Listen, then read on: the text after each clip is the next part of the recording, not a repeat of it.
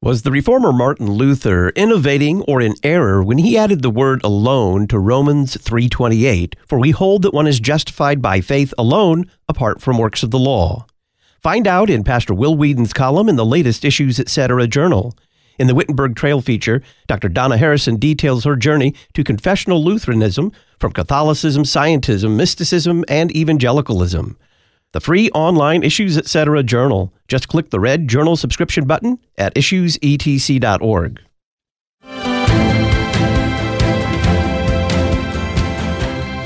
Whether you're speaking morally or politically, it is just wrong to say that pro-life states are making a mistake in passing pro-life legislation. And I worry that Trump is giving aid to people who are politically averse to doing the right thing on abortion law. There are people who are absolutely sure that there are no absolutes.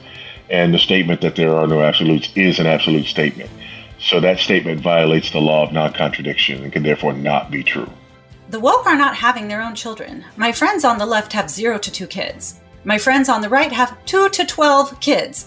And so they're not making their own kids. So I think that their hope is to take ours and raise ours and indoctrinate ours. Salvation is forgiveness. Salvation is new life in Christ, not affirmation of our desires. God didn't give the gospel to affirm us. He gave the gospel to save us. This is Brian from Dallas. Texas dove hunters love Issues Etc. in the field. Adios, palomas. Ahí. The gospel that is good news for everyone else is also good news for us Christians. If a preacher wants to motivate his people toward spreading the gospel, evangelism is the term, of course, then he should preach that evangel. He should preach that good news to them. That will move them to proclaim the good news in their own lives as well. Greetings and welcome to Issues Etc., live on this Friday afternoon, September the 22nd. I'm Todd Wilkin. Thanks for tuning us in. We're going to be continuing our series on evangelism with Dr. Ken Schurb, talking about preaching and teaching for evangelism. Then we'll spend some time with Pastor Jonathan Connor. Part 9 of our Kids Have Questions series. Today we'll talk about life in the church and practicing the faith.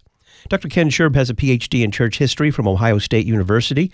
He's Director of Evangelism and Missions, Stewardship and Human Care for the Central Illinois District of the Lutheran Church Missouri Synod, formerly served as a theology professor at Concordia University, Ann Arbor, Michigan, and as an assistant to the president of the Lutheran Church Missouri Synod.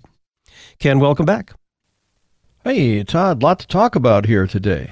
Let's deal with a few cautionary questions. Can an emphasis on evangelism turn legalistic? Yes, it can, but of course it can't be a short and simple answer to the question. First of all, because you use that loaded term legalistic or legalism. What exactly is legalism? Sometimes people think that whenever the law of God is being respected and taught and applied, that's legalism. Well, no, that in itself is not legalism. Basically, legalism amounts to one or the other of two things, and it could actually be both of these. Number one is what Jesus said to the Pharisees in his day, that they were teaching as the doctrines of God, the commandments of men, holding people to things that God never said. And the other is that people have a tendency to use the law, and sometimes even the real legitimate law of God, to do what really only the gospel alone can do, and that is to feed and nourish the new man. Martin Chemnitz made an observation back in the 16th century that the ancient church fathers sometimes were not very careful in the way they taught about good works. Chemnitz said that many of them, and I'm quoting here, bent the article of justification in the direction of works and merits. And thus, quoting again, they were burying Christ and his benefits because these church fathers were trying to fight false spiritual security and urge a burning zeal for good works.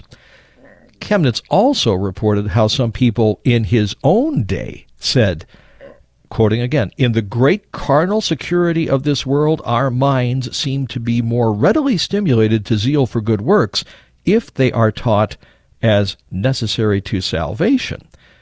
Well, Chemnitz, of course, rejected that idea that good works are necessary for salvation, and he observed that the fathers often used long exhortations in praise of good works. But as a result of this, the purity of the article of justification was lost. In other words, the purity of the article of justification can be lost simply by an emphasis, without teaching anything that is in and of itself wrong, just by overemphasizing the importance of good works, the necessity to do good works, not even necessity for salvation, just the necessity to do good works. We can really run afoul of the proper distinction between law and gospel, and we really do need to be observing that distinction. It's not observed, for example, when, like I heard an evangelism leader some years ago say, I used to try to motivate people for evangelism by the law. I used to tell them that they had to get out there and do that. They had to get out there and do it. They had to get out there and do it. Now I motivate them by the gospel, he says. I tell them how to do it. Well, simply telling them how to do something is not yet the gospel. The gospel is the good news of forgiveness and life on account of the work of Christ for us poor sinners. And when we do hear that, it's amazing what can happen. C.F.W. Walther said, suppose you have been in this situation, and you probably have. Maybe you've been kind of lethargic in your Christian life, but you go and you hear a real gospel sermon at church, one that really presses home the love of God in Christ for you, that the blood of Jesus Christ covers all of your sins, and now all of a sudden you walk out of church like a changed man. I mean, you're willing to do all sorts of things, and not that anybody is forcing you. This is exactly what you want to do. You want to do what God says. You want to live the Christ-like life. So no forced gifts here. The preacher, in other words, is not acting like a policeman in the congregation, but he's changing hearts through the constant reiteration of the saving gospel. My home congregation had a growth spurt back years ago, in fact, when I was a kid. And it wasn't because we had any formal evangelism strategy even. People simply heard the good news about Christ, and they went out and they were telling their neighbors, literally their next-door neighbors. That congregation grew without a plan. Why is it important for us Christians to be told over and over again that the gospel is good news for everyone else and is also good news for us? Well, because we are sinners, and we understand that. We live with the law. It's written on our hearts. The massive guilt of all of our sin impends upon us, and we know that we haven't done what we should do in the cause of evangelism. It is a cause of significant guilt for Christians. And not just guilt feelings. I'm talking about real guilt because of real sin. Now, I see people sometimes trying to relieve that guilt by simply sort of giving people a pass and saying, well, if it's not really in your personality, if you're not all that outgoing or something like that, then maybe you shouldn't be all that worried about evangelism. You really don't have to do it. Would we say that about other things? Would we say if it's really not in your personality to be a good husband or wife, you don't really have to worry about that? Or if it's not in your personality to be a good parent? In other words, the way to solve a problem with sin is not by lightening up on the law. In this case, not lightening up even on the obligation of love that we Christians owe to our neighbors to tell them the good news that is a saving good news. No, don't lighten up on the law. Give the gospel, because we have forgiveness in Christ. Luther once said that Christ's living, speaking, and dying are yours, just as if you had personally done these things.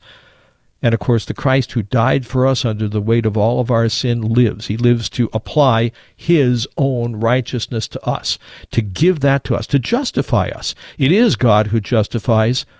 Who's going to condemn? And so St. John could say, I write this to you that you may know that you have eternal life. You can know that because you have the unconditional gospel of good news in Christ, pronouncing you righteous. Now, it's true, Todd, we Christians tend to see forgiveness as a bigger need for ourselves than, by and large, non-churched people do. But we have to start with the fact that God forgives our sins. He does give this thing that we need, well, more than the very air we breathe. And when we recognize that forgiveness in Christ, we have a greater appreciation of the God who is pardoning us. And when people really get that sense, like Walther said, they walk out of church changed people. When people get that the gospel is for them, well, watch out. That home church growth spurt that I was talking about a while ago at my home congregation, that was caused because people really got the gospel. And they went in that situation to their neighbors who were lapsed Roman Catholics or inactive Roman Catholics and were just sponges for this. They were so pleased and rejoicing to hear a message of full and free forgiveness. So it's important, and I've been urging here in this series, that we do some how-tos with respect to evangelism. And I will continue to say they are important, those how-tos, but they are a fraction of what we need to be teaching. Fundamentally, our evangelistic activity needs to be rooted in the gospel. Think of what David says in Psalm 51. Have mercy on me, O God, according to your steadfast love. According to your abundant mercy, blot out my transgressions. Wash me thoroughly from my iniquity, and cleanse me from my sin. Purge me with hyssop, and I shall be clean. Wash me, and I shall be whiter than snow. Hide your face from my sins, and blot out all my iniquities. Create in me a clean heart, O God, and renew a right spirit within me. Cast me not away from your presence, and take not your Holy Spirit from me.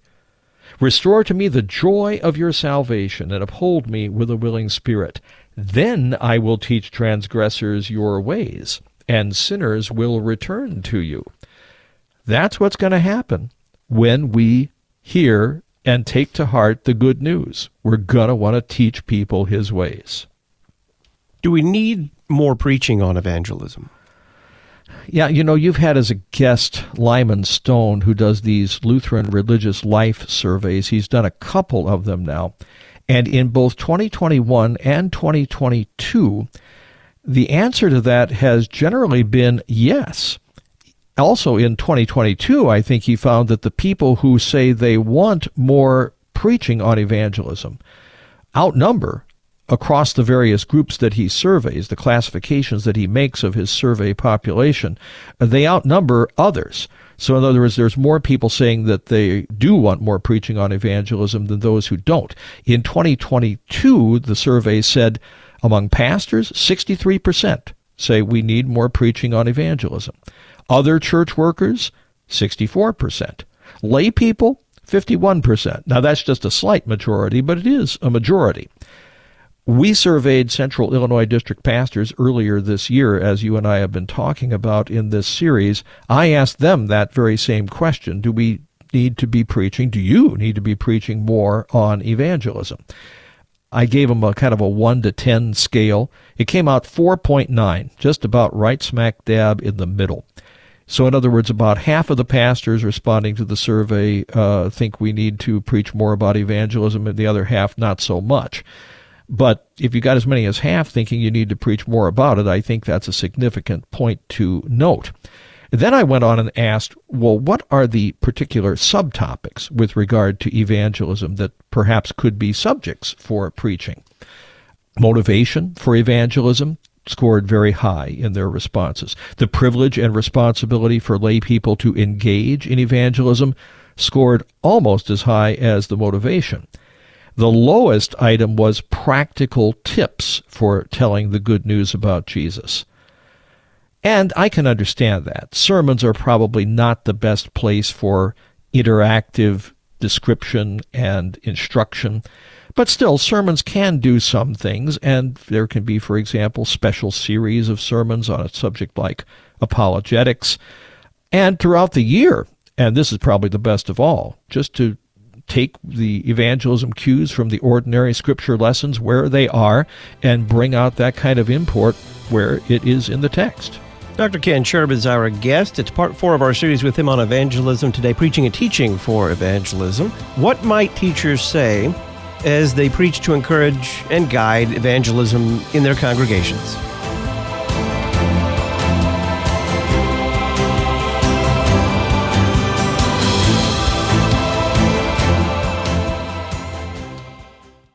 There are at least 2 ways to see the Messiah's presence in the Old Testament. The chief would be the Lord's messenger.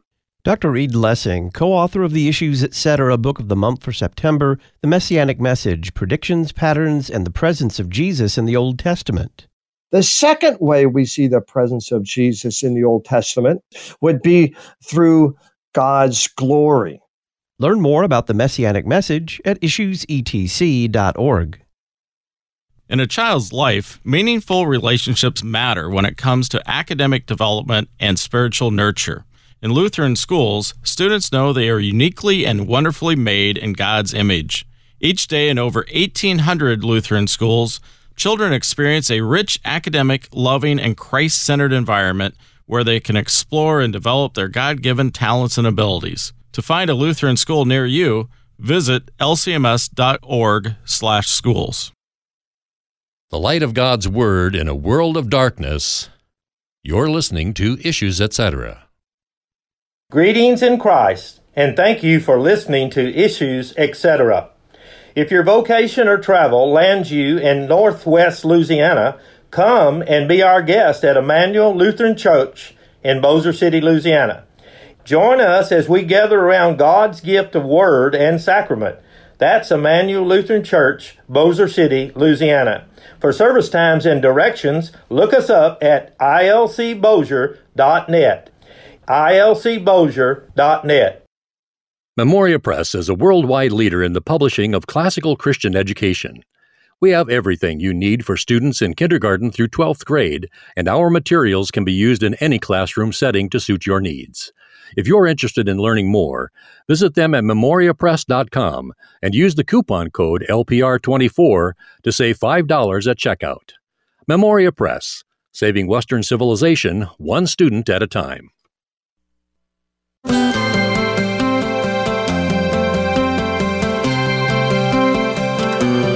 Here is a little bit about the prophet Isaiah from our Issues, Etc. book of the month for September, The Messianic Message.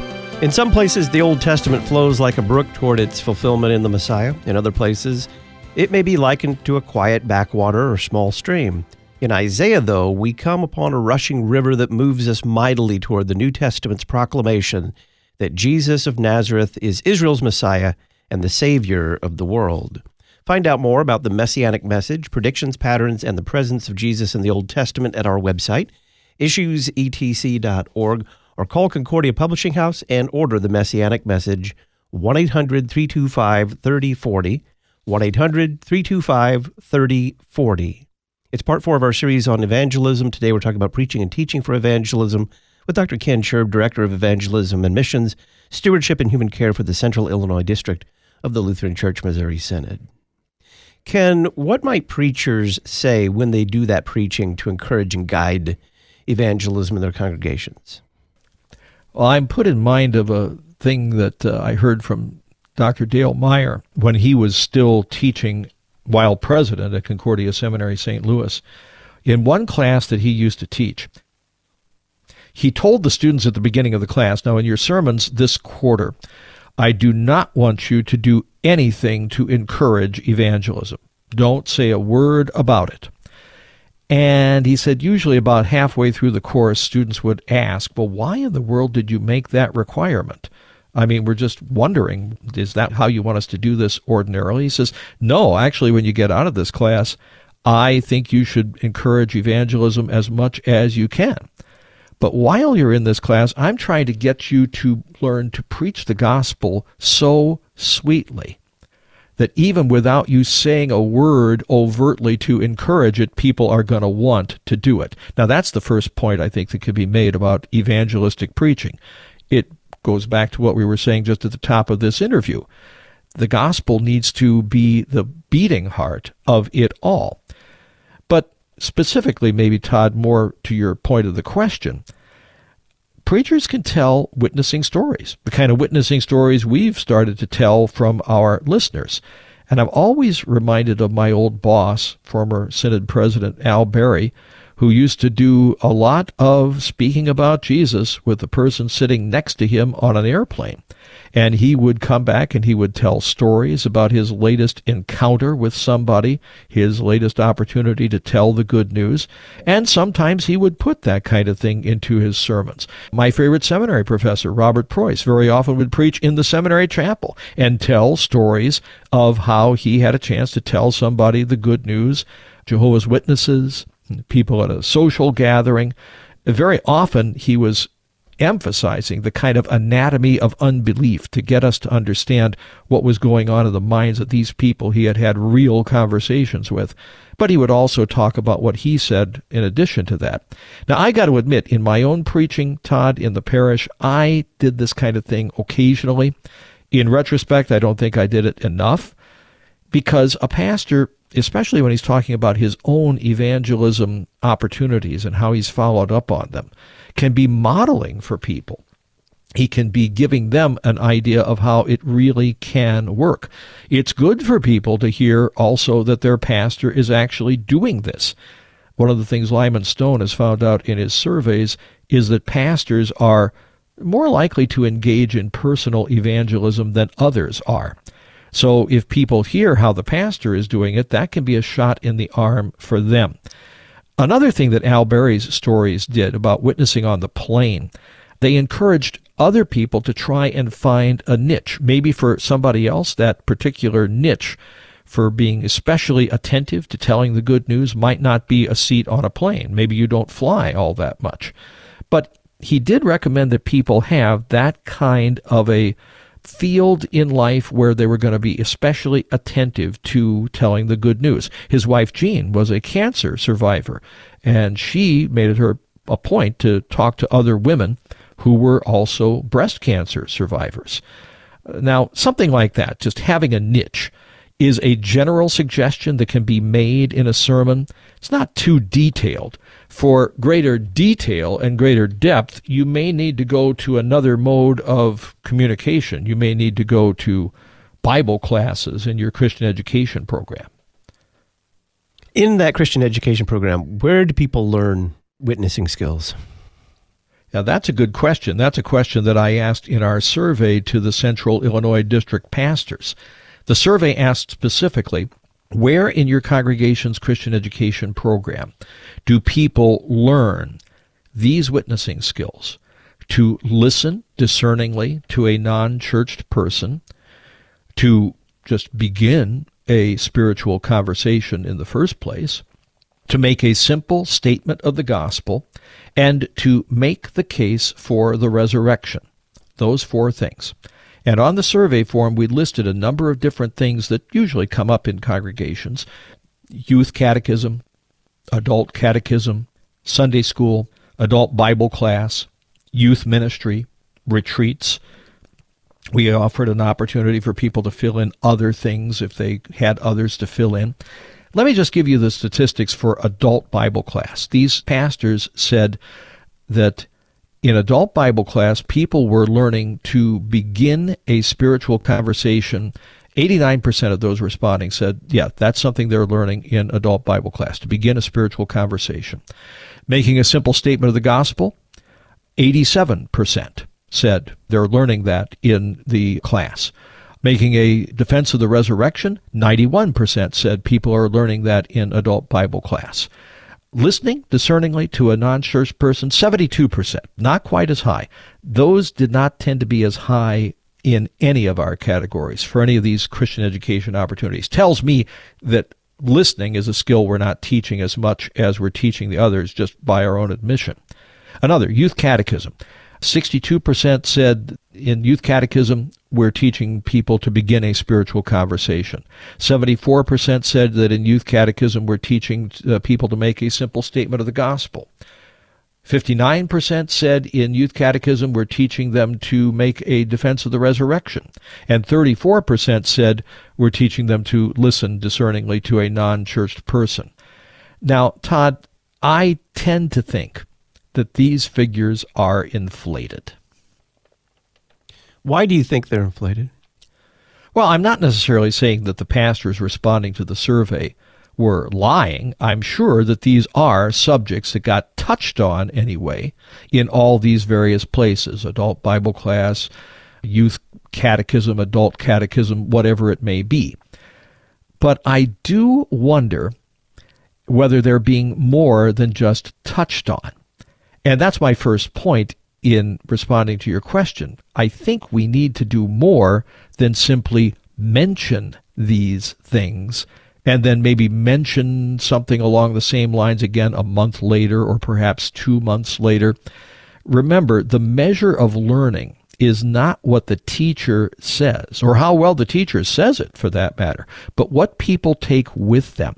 So if people are learning, for example, to begin a spiritual conversation in 89% of our adult Bible classes, then we should have people who are highly trained to begin a spiritual conversation. And I think if you talk to the typical person from those Bible classes, they wouldn't necessarily say that. You see, all of these things, whether you're talking about listening to a non-church person, beginning a spiritual conversation, making a simple statement of the gospel, making the case for the resurrection, to one extent or another, these are all skills. And you have to teach skills differently than you teach simple rote head knowledge. For example, Todd, you went to seminary and they said, we're going to teach you to preach. Now, there's a lot of head knowledge involved with that, but there's also a skill involved with that. So you get into the class on preaching, and they teach you about the history of preaching. You read sermons by great preachers. You learn all kinds of things about theoretically how to write a sermon, construct a sermon, but you don't ever actually write or preach a sermon. Would anybody say that they had really learned to preach as a result of a class like that? And what professor would say, when it's all over, I taught them to preach just by doing those things? Or how about playing the organ? Suppose somebody is going to try to learn to play the organ, and his organ instructor tells him all about organ design, the history of the organ, what all the notes are on the keyboard, maybe hears great compositions by great composers that were written for the organ in years past, but never actually touches a keyboard. Again, who would say that they actually learned to play the organ after that kind of instruction? And who would say, I taught somebody to play the organ that way? Well, I just fear that we've got pastors and maybe others in congregations who are thinking that we're teaching people to do things in that kind of a mode, and it's just not going to be filling the bill. That's why Resolution 101A from the latest Missouri Synod Convention that we talked about in the first interview in this series singles out these very things we've been talking about. Beginning a spiritual conversation, listening discerningly to a non-churched person, making a simple statement of the gospel, making the case for the resurrection, and asks, now, where in your Christian education program are you teaching these things? And where, this is very significant, where are you giving people an opportunity to practice these things? Because practice is going to have to come into it. Dr. Ken Schurb is our guest. It's part 4 of our series with him on evangelism. Today, preaching and teaching for evangelism. Are there things that congregations should avoid?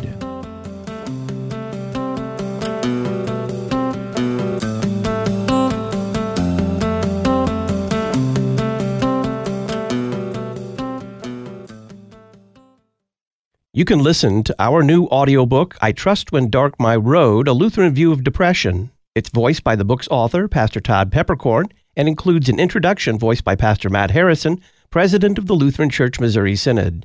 Just go to issuesetc.org, enter your email address, and we'll send you a link to the audiobook, I Trust When Dark My Road, A Lutheran View of Depression. issuesetc.org, and enter your email address.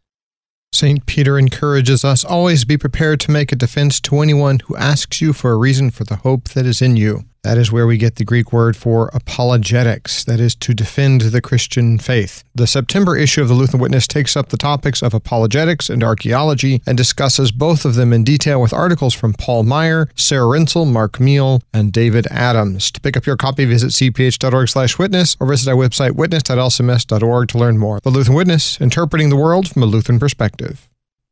Luther Academy provides additional theological education for our mission partners around the world, specifically pastors who are asking for additional education but do not have the necessary resources in their own church bodies. By donating to Luther Academy today, you will be supplying food, housing, books, professors, and travel for Lutheran pastors who attend our conferences. To learn more about Luther Academy and how you can donate today, visit lutheracademy.com. lutheracademy.com. For your next family vacation, consider our beach house. A charming 3-bedroom vacation rental on beautiful Siesta Key.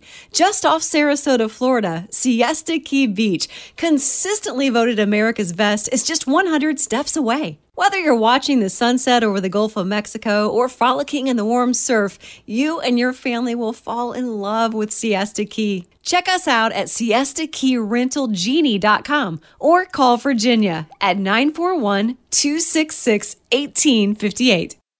Your lifeline to the Lutheran worldview. You're listening to Issues, Etc.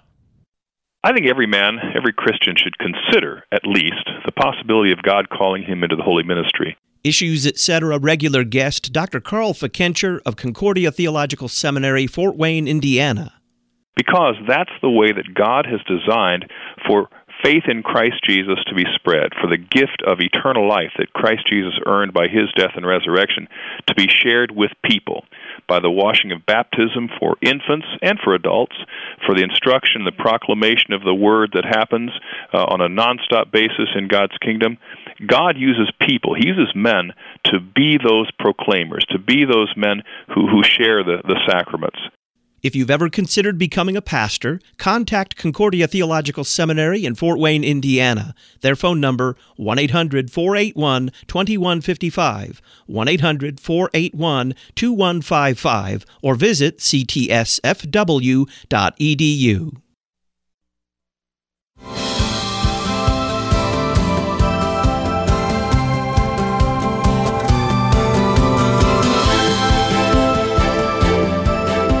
Welcome back. I'm Todd Wilkin. This is Issues, Etc. On this Friday, September the 22nd, we continue our series on evangelism with Dr. Ken Schurb, talking about preaching and teaching for evangelism. Ken, what should churches avoid as they try to teach basic evangelism skills? Yeah, as you're teaching basic evangelism skills, I think there's a number of potential pitfalls. One is the one we've kind of been talking about already. In fact, preachers fall into this with respect to a lot of things. In fact, some people even call it the preacher's fallacy. The preacher's fallacy is to say on Tuesday after Sunday's sermon, people aren't doing this. And I wonder why. Because I told them. See, that's the preacher's fallacy. I told them. Well, maybe you did tell them. But did you say it often? Did you say it rather briefly? Just touching on it? Did you say it abstractly? Did you say it understandably? Did you beseech them by the mercies of God if this is something that they're really supposed to try to do? That's one pitfall, potentially.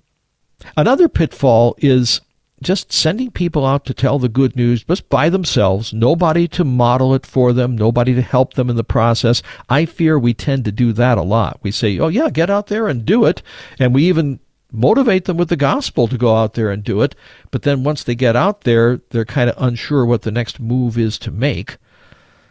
Another problem that we can have as we try to teach basic evangelism skills and other things in the church is just moving on too soon to some other topic, not giving a subject its due, as it were. I sometimes teach a course at Concordia Theological Seminary in Fort Wayne for the Doctor of Ministry students in pedagogy for congregational teaching. And one of the things that I'm constantly saying in that class is teach less better. Teach less better. In other words, don't try to cover so many things that you've got to cover each of them very briefly. Now, another variation on that is when you run out of time to cover things, let's say B, C, and D, because you have gone into such great depth on item A that you've taken all your time to do that.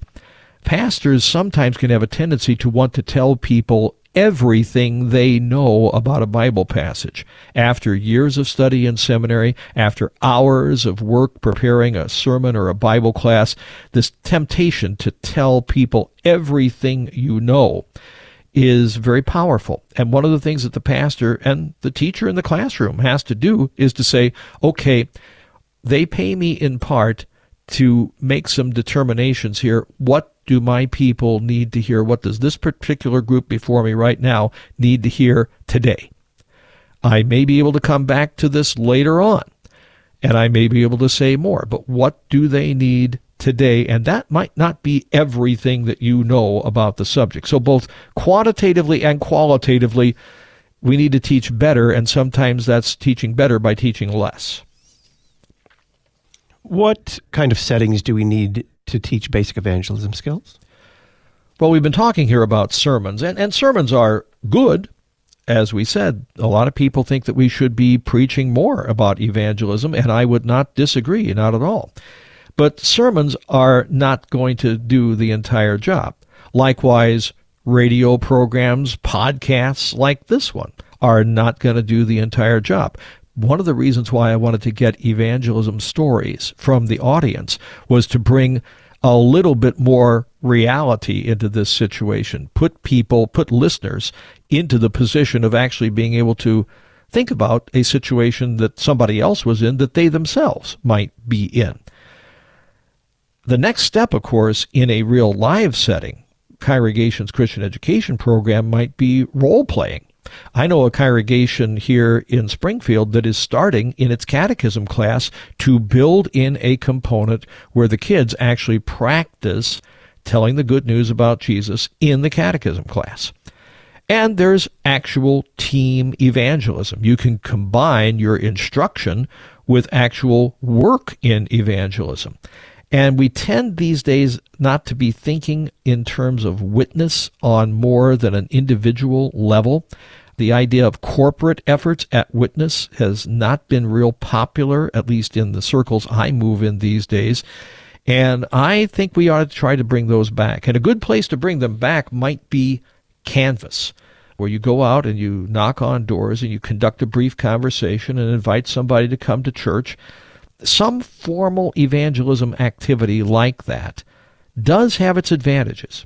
For example, it can give people an opportunity. They might be limited elsewhere. They may want to be telling their co-workers at work the good news about Jesus, but the rules of the company might restrict that kind of thing. People might be chary about trying it at work for that reason. So this gives them an additional opportunity. It gives them experience where they can observe, where they can see how people react, where they can watch as others are actually doing this kind of thing and learn from that example. And they can get a chance to try it themselves with other people around who are going to be supportive and can help them.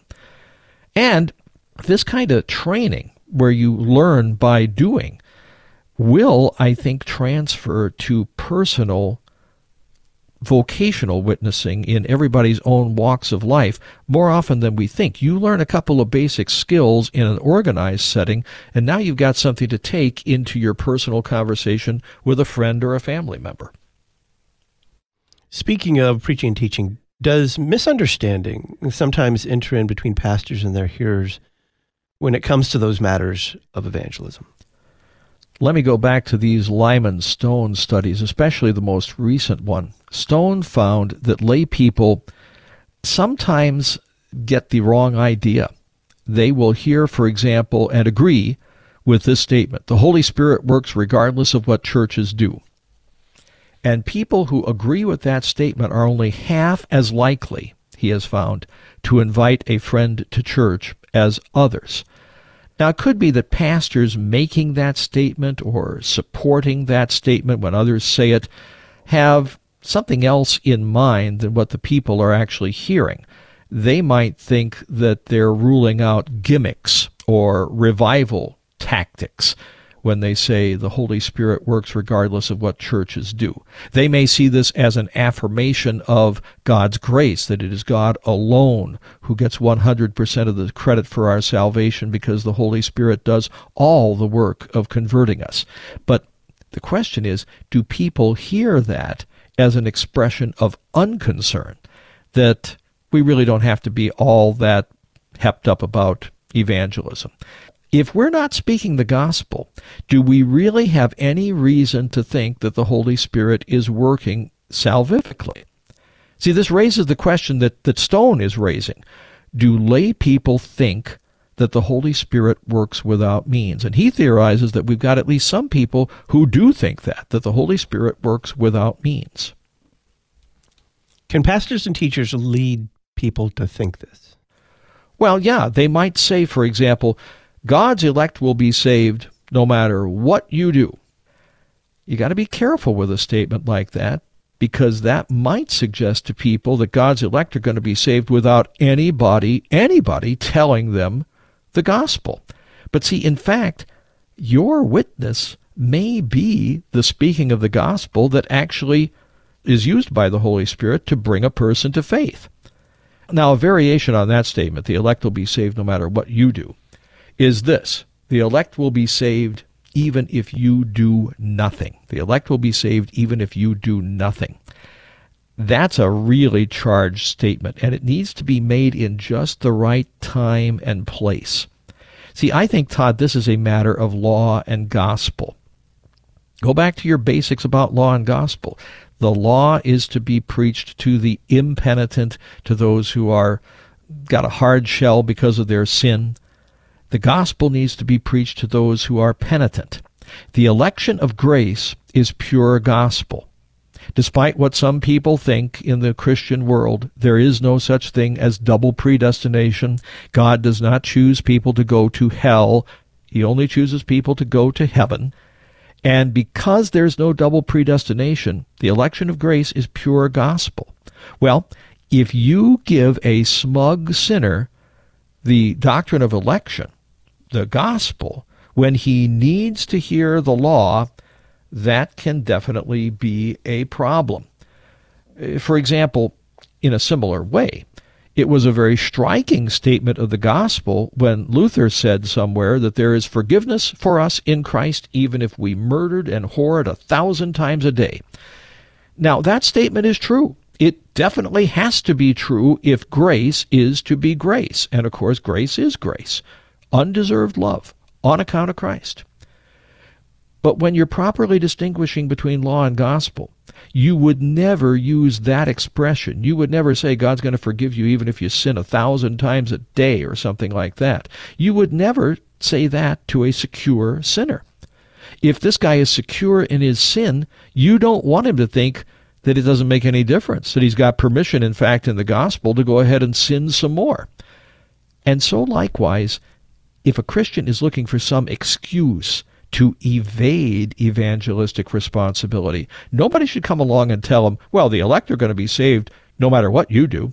You could be completely inactive about the whole thing. Don't worry about it. See, that would be speaking gospel words where the law is needed. On the other hand, when Christians are troubled by their sin in general, and maybe in particular by their failures to tell the good news, well, that's not the time to be reminding them of their responsibilities, even the responsibilities they have that arise from love. See, that would be speaking the law when the gospel is needed.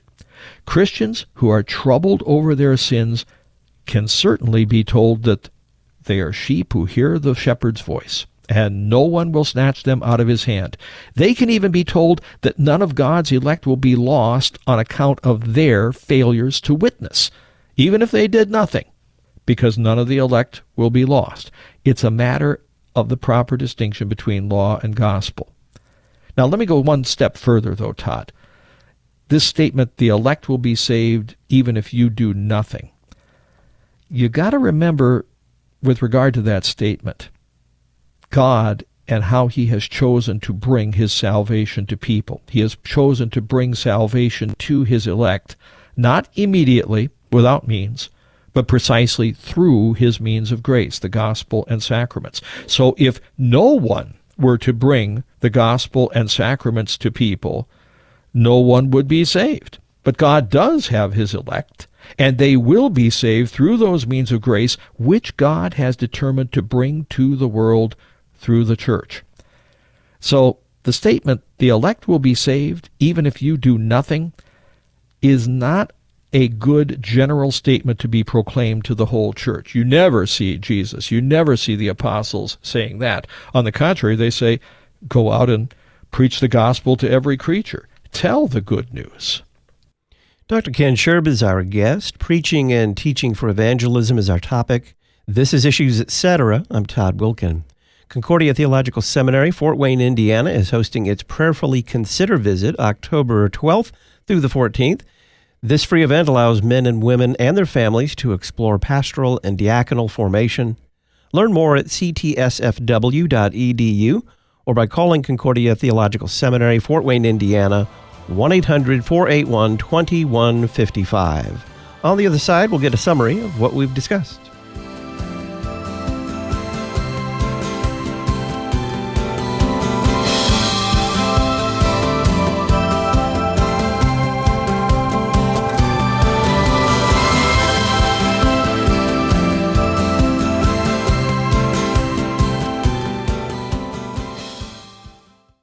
Was the reformer Martin Luther innovating or in error when he added the word alone to Romans 3:28, for we hold that one is justified by faith alone, apart from works of the law? Find out in Pastor Will Whedon's column in the latest Issues, Etc. journal. In the Wittenberg Trail feature, Dr. Donna Harrison details her journey to confessional Lutheranism from Catholicism, Scientism, mysticism, and evangelicalism. The free online Issues, Etc. journal. Just click the red journal subscription button at issuesetc.org. Lutheran Talk. The cause of our salvation doesn't lie within us, but instead it lies outside of us, namely in the mercy of our God who sends his Son to live and die and rise again for us. Lutheran Music.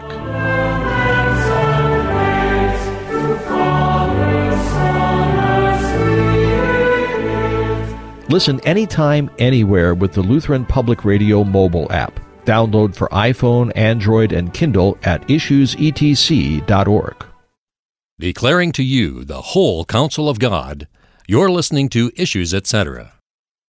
Our Christian faith is under constant attack, and we must be proactive in keeping our children in the church.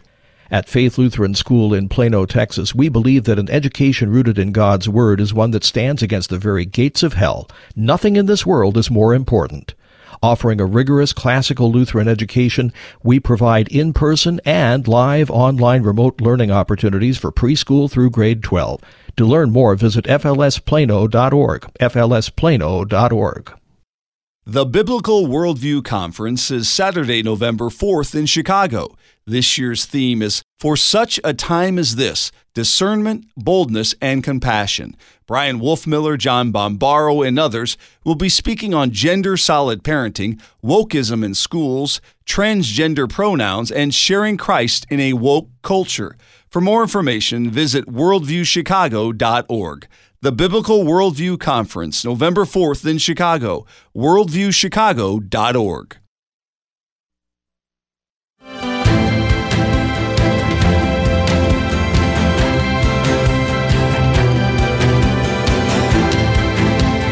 Dr. Ken Schurb is our guest. It's part 4 of our series with him on evangelism today, preaching and teaching for evangelism. Ken, we've had a lot to say here. How would you summarize it? We need more preaching on evangelism, starting with calling us all to repentance. Repentance also for our lack of involvement in telling the good news about Jesus. The gospel needs to be applied to us over this matter as well. And sermons can also tell stories and provide models that can help people. Evangelism skills such as listening discerningly, beginning a spiritual conversation, making a simple presentation of the gospel, and defending the resurrection need not only to be talked about, but also practiced And we need to find places where we can give people some practice in those things. Preachers and teachers should be careful not to give people the unbiblical and un-Lutheran impression that the Holy Spirit will work to save people even without the proclamation of God's Word. Now, Todd, let me give you some true or false items that you can chew on together with our listeners. First item, true or false. Legalism can enter efforts to get people to evangelize as a result of emphasis. True.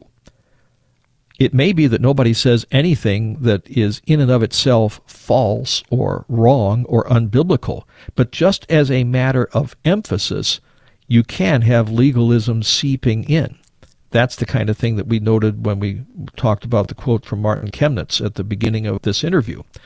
And the problem is that after an emphasis shifts, sooner or later, other things start shifting too. Formal statements start shifting. People start thinking that what it's all about is, for example, with evangelism, they're getting out there and they're telling the good news. Well, no, what it's really all about in the ultimate is Christ, who answers for your sin, meets your death, wins your victory.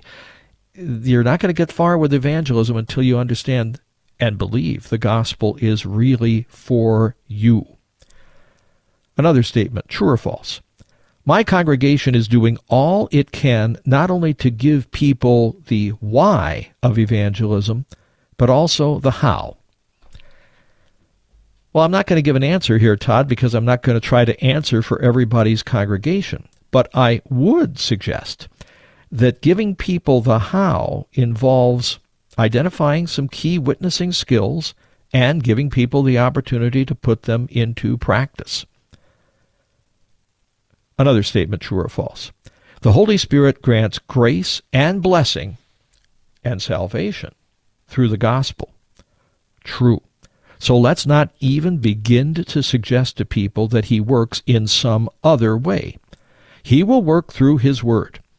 Conversion is not affected by the cooperation of the person that we're talking to or the persuasiveness of the person doing the talking. It's no more true in one-to-one communication of the gospel than it is in preaching a sermon from a pulpit. But it is important in both of those cases to speak and not be silent. You have a couple of witnessing stories? Yeah, this is interesting. We've gotten more from you. Talkback at issuesetc.org. Talkback at issuesetc.org, or calls in on the Issues Etc. comment line. Jeff told me before we started here that somebody actually did call in, so we'll try to get to that in the future. The telephone number there is 618-223-8382. Again, 618-223-8382. In any case, contact us by email, contact us by phone. Give us your witnessing story. This one comes from Eve, who says, years ago, I was driving my daughter and a very talented young man to a seminar in Indianapolis. By the way, I'm telling this story because it underlines what we're talking about today, the importance of the word in witness. So again, Eve writes, we left driving early in the morning for a 3-hour trip. The young man and other friends had been gathering at our home to work on history essays once a week for a challenging high school AP class. Occasionally, he would come into my kitchen and talk a little. To the best of my understanding, he attended a church occasionally, but he had very little understanding of the Christian faith. So as we began our drive in the dark on a chilly fall morning, this very bright young man began to ask me questions about Christ and salvation. The questions were very challenging, and I wanted to answer accurately and truthfully.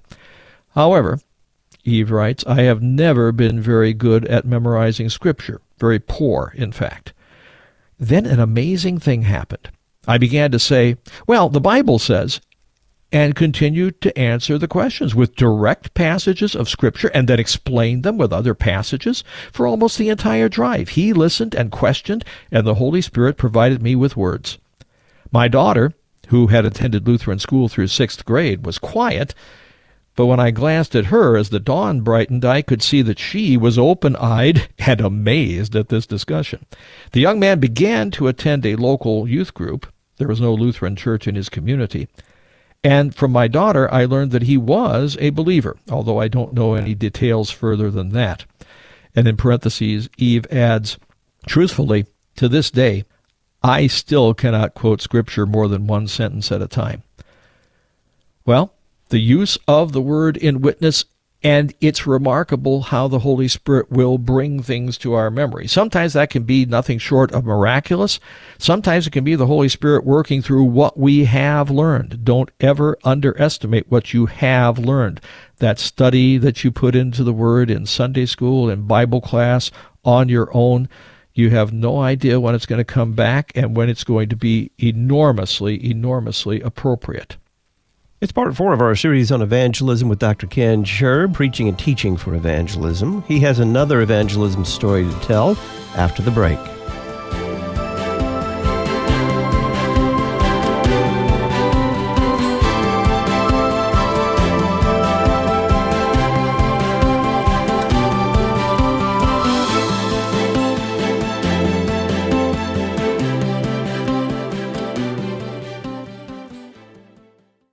We're supported by listeners like you.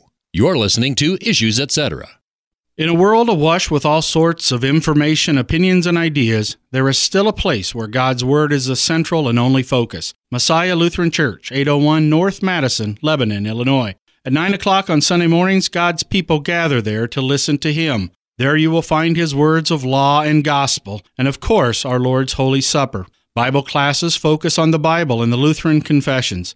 Come, listen, believe, and live, and check out our website at messiahlebanon.org. Join us September 29th at 7 p.m. for a hymn festival celebrating the feast of St. Michael and All Angels at Good Shepherd Lutheran in Collinsville, Illinois. Hymn commentary will be provided by Pastor Will Whedon, host of the Word of the Lord Endures Forever podcast, along with organist Chris Lemker, orchestra, and choir. For more information or to register to sing in the choir, visit our website, withangelsandarchangels.org. I am beautiful because I am fearfully and wonderfully made. I am accepted because I'm a part of His family through Jesus' shed blood. Unity Lutheran School in East St. Louis, Illinois, shines the light of Christ in one of the most impoverished cities in America. Learn how to support their mission work at unityesl.org. unityesl.org. Today, with the help of the Holy Spirit, I say yes to God and His ways.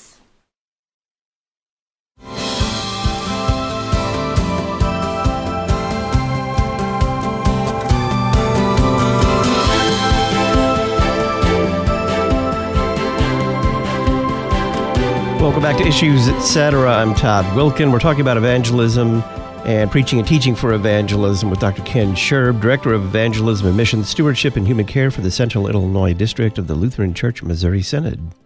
Luther Academy is a worldwide evangelistic outreach. Luther Academy promotes confessional Lutheran theology through conferences, scholarly exchanges, and publications.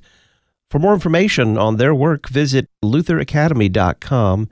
Serving Lutheran pastors to the ends of the earth, lutheracademy.com. Ken, before the break, you were telling us one of the stories from our listeners. Were there more? Yeah, here's another one. This one comes from Adam, and he's not just any Adam, he's a pastor. It's kind of long. I'll kind of paraphrase this. He's talking about, my conclusion here, Todd, is you can have confidence in the power of the Word, even when it's God telling somebody no. And that's a hard thing. That can be a hard thing even for pastors. But this Adam writes that he was approached by a couple to do a second marriage for both of them. And in the process of conversing with them, he found out that the woman was Jewish. And he said he would not be able to do their wedding because God's Word says, 2 Corinthians 6, that we should not be unequally yoked. But he said if they were open to it, he would go and talk with them, go over the Old Testament prophecies about the Messiah. They agreed to that, and they began to talk once a week. And about the 5th time they were getting together to talk, the woman got the strangest look on her face. Her eyes were wide open, her head was thrown back, and she said in an excited voice, I get it. I get it. He's the Savior. He's my Savior. I mean, she was professing Jesus as Lord and Savior right there in her kitchen. But that's not all.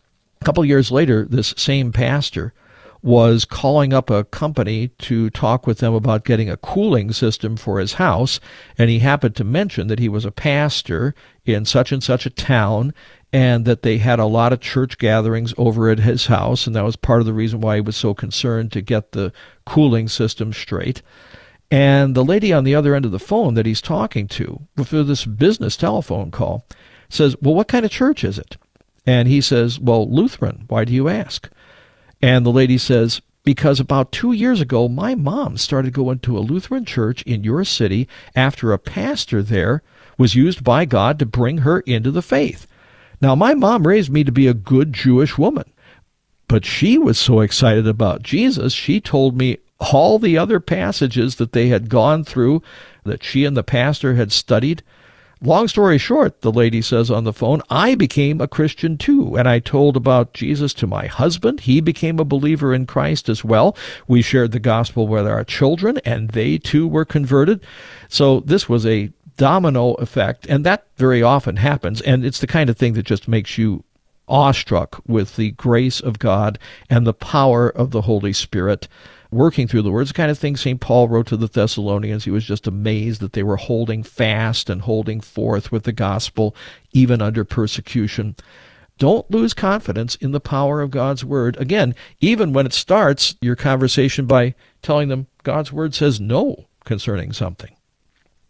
Ken, I understand you've been receiving more than stories via email and the Issues, Etc. comment line. Tell us about what else has been coming in.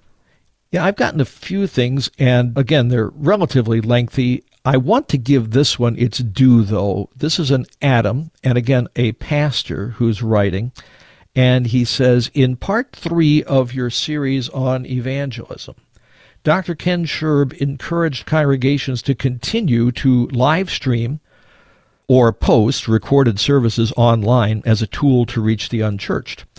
As with many of these discussions about the church using the internet, Dr. Schurb spoke only of the potential benefits without mentioning potential costs. These are a few of those we might consider. First, the technology that makes the internet possible is inert and has been compared to previous advances like the printing press, radio, and television, all of which the church has used for salutary purposes. However, the platforms many churches use to stream their services are not inert. The printing press is neither good nor evil, but you would not print a devotion in a pornographic magazine. In the same way, a building is inert. But even though lots of men and women who need to hear the law and gospel might be there, you would not have the divine service at a table in a strip club. Like the pornographic magazine, that building exists to entice people to break the 6th commandment. Many internet platforms exist to entice people, and the algorithms that are given that task have no moral compass. Second, although we don't completely understand why, there is no doubt that social media platforms are terribly addictive and are doing great harm to our society, especially to our children. You have had many guests on Issues, Etc. who have confirmed this. By posting services on these platforms, we are endorsing, encouraging, and giving our blessing to their use. Let me just pause in the reading, Todd, to say a couple of things. I understand the concern about where precisely your online service may be posted. A lot of churches I am aware of either put it on their own website or they link from their website to a YouTube channel. In my observation, and this may be a shallow observation, YouTube is more like the street your church is on than, say, a building devoted to some ungodly purpose. I mean, we wouldn't necessarily refuse to build a church on a street because there might be a strip club a couple of blocks down. Likewise, I don't think it's that big a problem to put your church service on YouTube where, yeah, there may be terrible things, but there's also any number of good things, and people go onto YouTube for any number of good things, just like they'll go down that street outside your church for any number of good reasons. Well, continuing with the email from the pastor here, He writes, finally, there is a cost that is unique to confessional Lutheran congregations. Unlike the services at typical big box evangelical churches, our liturgy is not a spectator sport. Posting our services online gives the impression that it is possible to participate in the liturgy of the church from home, when that's really not possible. Well, actually, I agree with what the pastor says here, Todd. In fact, I observe that even if there is an unbeliever in the building at the church service, he's not worshiping there. Even if he's trying to please somebody who went along with him or somebody who cajoled him into going by mouthing some of the words, without faith it is impossible to please God. He's really not worshiping, even if he's there in the building. And so I think we should be concerned that we don't give people the impression that they are involved in worship when they're not. But as I say, that can happen in your church building as well as it can happen online. And I do agree, by the way, that you really cannot participate in a service as such online. But I also point out that the Word of God is there in that service. It's there potentially for your shut-ins who can hear it. That's not to be a substitute for a visit from the pastor, for the pastor coming out to bring them the body and blood of Christ, for example. But shut-ins can hear the Word via a online service. People who came to church can hear the Word later that day and sometimes do go back and review something in the sermon. They listen to it again. That's still the Word of God. It's still powerful even when it comes in that kind of a setting. And so also for the unchurched person. That person, even if they have no faith in Christ at all, they still hear the power of God unto salvation if they are listening to that service and that preaching of the gospel. Well, the pastor ends up the email. During the COVID emergency, we jumped on the cheap and easy solution of posting services on social media as a way to serve our people. Now that the emergency is over, it is time to consider these things with more sober judgment. I'm not suggesting that these drawbacks cannot be overcome, or that congregations should never use the internet. I'm only saying that we consider the possible costs before we move ahead. It might be of interest to everybody hearing this to know that at the most recent convention that it had, the Lutheran Church Missouri Synod adopted a resolution calling for a study process on internet use, what it can be used for, what it can't be used for, what it's best to try to use it for. The Council of Presidents and the Commission on Theology and Church Relations are supposed to be coordinating this, and there's supposed to be a lot of discussion coming soon, perhaps to a place near you, to talk about that very kind of thing.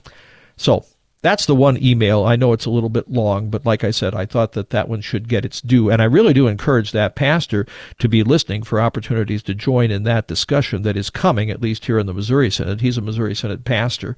He'll have an opportunity to make those very points in that discussion. Here is another email. It's not exactly a witnessing story. It's not the story of an actual witness, but he does tell this Adam of one of the co-workers that he had, a young man working at a supermarket who said he was spiritual but not really into organized religion. And our Adam here just mentioned casually that he actually enjoyed being part of a church. And the young man says, "No kidding, I'd like to pick your brain sometime."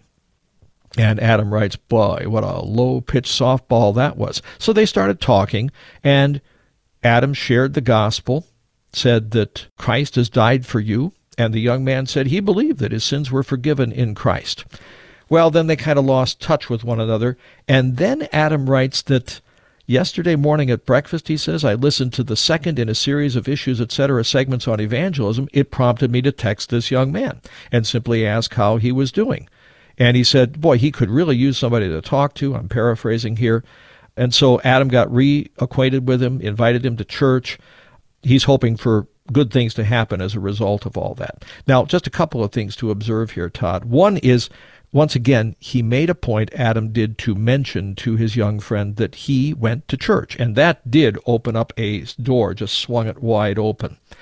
Also, he mentions that he heard about our series. Well, it may not necessarily be our series that does much, but reminding people of their opportunities for evangelistic encounter is a very good thing, and something that maybe we can be doing in the church more widely. And there's one other here. Now, this came with a very long attachment. This Adam writes, Lutherans don't seem to be too much aware of this side of evangelistic outreach. He says, that is, we should observe caution about giving what is holy to dogs, casting pearls before swine, etc. In other words, the promiscuous communication of sacred truths as if they were a product to be sold to prospective customers. Well, I don't like the idea of treating the gospel like a product to be sold. First of all, it's not any human product. It is something that only God could come up with. It's not to be sold. If anything, it's to be given away. And yes, it is to be treated reverently and with respect, and not just casually. And we do have to observe the proper distinction between law and gospel as we tell people the good news about Jesus. Adam here sent along a lengthy tract from, I think, the Oxford movement on reserve and communicating religious knowledge. I'm not going to say a lot about that because I've only started to read it. But let me just tell you one more point that he makes, Adam does, in his email message. He says, witnessing appears to me, that word, witnessing appears to me to be an expression borrowed from American evangelicalism, which has given the world such things as the 1970s I Found It bumper sticker and telephone campaign. Well, the word witnessing can be found in the Bible. I happen to agree it's not necessarily my favorite word to use. When you see, for example, in Acts 1:8, Jesus saying, you are to be my witnesses in Jerusalem and Judea and Samaria and to the ends of the earth. He's talking there to eyewitnesses who had to be eyewitnesses, who were, in fact, called up into court. And if they were put under oath and somebody said, did you see Jesus of Nazareth alive after he died? They could say, yes, I saw that with my own eyes. I'm a witness in that really almost technical sense. It's more generally that we talk about witnessing for Christ. Now, a very good New Testament word to use is confession, making your confession of Christ to a friend or family member or neighbor. Or the one that Al Berry loved, straight from Acts 8:35, I think it is, telling the good news about Jesus. And I kind of default to that one. I have been using the term witnessing a lot in this series because that's a term that has been used a lot in the Missouri Synod anyway lately, in contradistinction from outreach. Witness is one-on-one, as the term has been used lately, one-on-one communication of the gospel, whereas outreach is the organized efforts of a congregation to reach out to people. That's what we're going to talk about more next week. I want to talk about the kinds of things that the Synod's Witness and Outreach Department have been doing lately with witness and outreach understood in just those sort of specialized ways. Dr. Ken Schurb has a Ph.D. in church history from Ohio State University. He's Director of Evangelism and Missions, Stewardship and Human Care for the Central Illinois District of the Lutheran Church Missouri Synod. He formerly served as a theology professor at Concordia University, Ann Arbor, Michigan, and as an assistant to the president of the Lutheran Church Missouri Synod. Ken, thanks. Thank you, Todd. When we come back, it's part 9 of our series, Kids Have Questions, with Pastor Jonathan Connor. I'm Todd Wilkin. Stay tuned.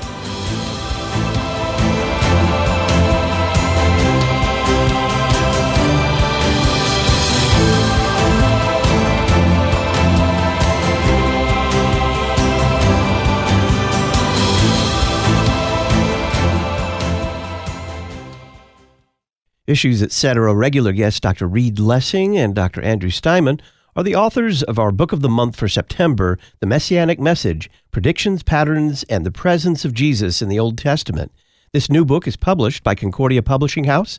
Their phone number, 1-800-325-3040, or learn more about the Messianic Message at issuesetc.org. Study the Old Testament through a Christ-centered lens with the Issues Etc. Book of the Month, The Messianic Message. Pumpkin spice flavored everything is in the air. It's the perfect time of year to curl up with a nice warm beverage using one of Ad Crucem's mugs, featuring your favorite Lutheran symbols, Bible verses, or Christian humor. For example, Jesus' personality type is INRI. St. Paul is the patron saint of the run-on sentence. And of course, chancel culture is practiced here. Visit adcrucem.com. That's ADCRUCEM.com. Register today. The 2023 Lutherans for Life National Conference is October 11th through the 13th at the Holiday Inn Cincinnati Airport in Erlanger, Kentucky. The conference includes visits to the Ark Encounter and Creation Museum. Online registration is open now with early bird pricing at lutheransforlife.org/conference. Lutherans for Life, equipping Lutherans and their neighbors to be gospel-motivated voices for life. lutheransforlife.org. Not everyone is comfortable with new technology. Dial A Podcast gives all generations of your congregation an easy way to hear your sermons, or even devotionals and Bible studies. Once you've completed a simple one-time setup, we take care of the rest. All your congregants have to do is dial the number from any phone to listen to your latest podcast, all at no additional cost to them. Dial A Podcast. Extend the reach of your sermons. Get started at dialapodcast.com now. Education and edification. You're listening to Issues Etc. If you continue in my word, you are truly my disciples, and you will know the truth, and the truth will make you free. Dr. Russell Dawn, president of Concordia University, Chicago.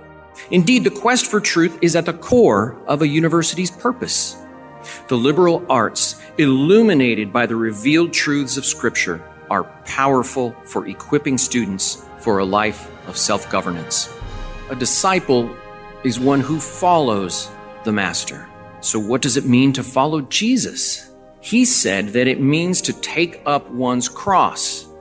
The cross is thus the symbol of dying for others, of dying to self for the sake of serving others.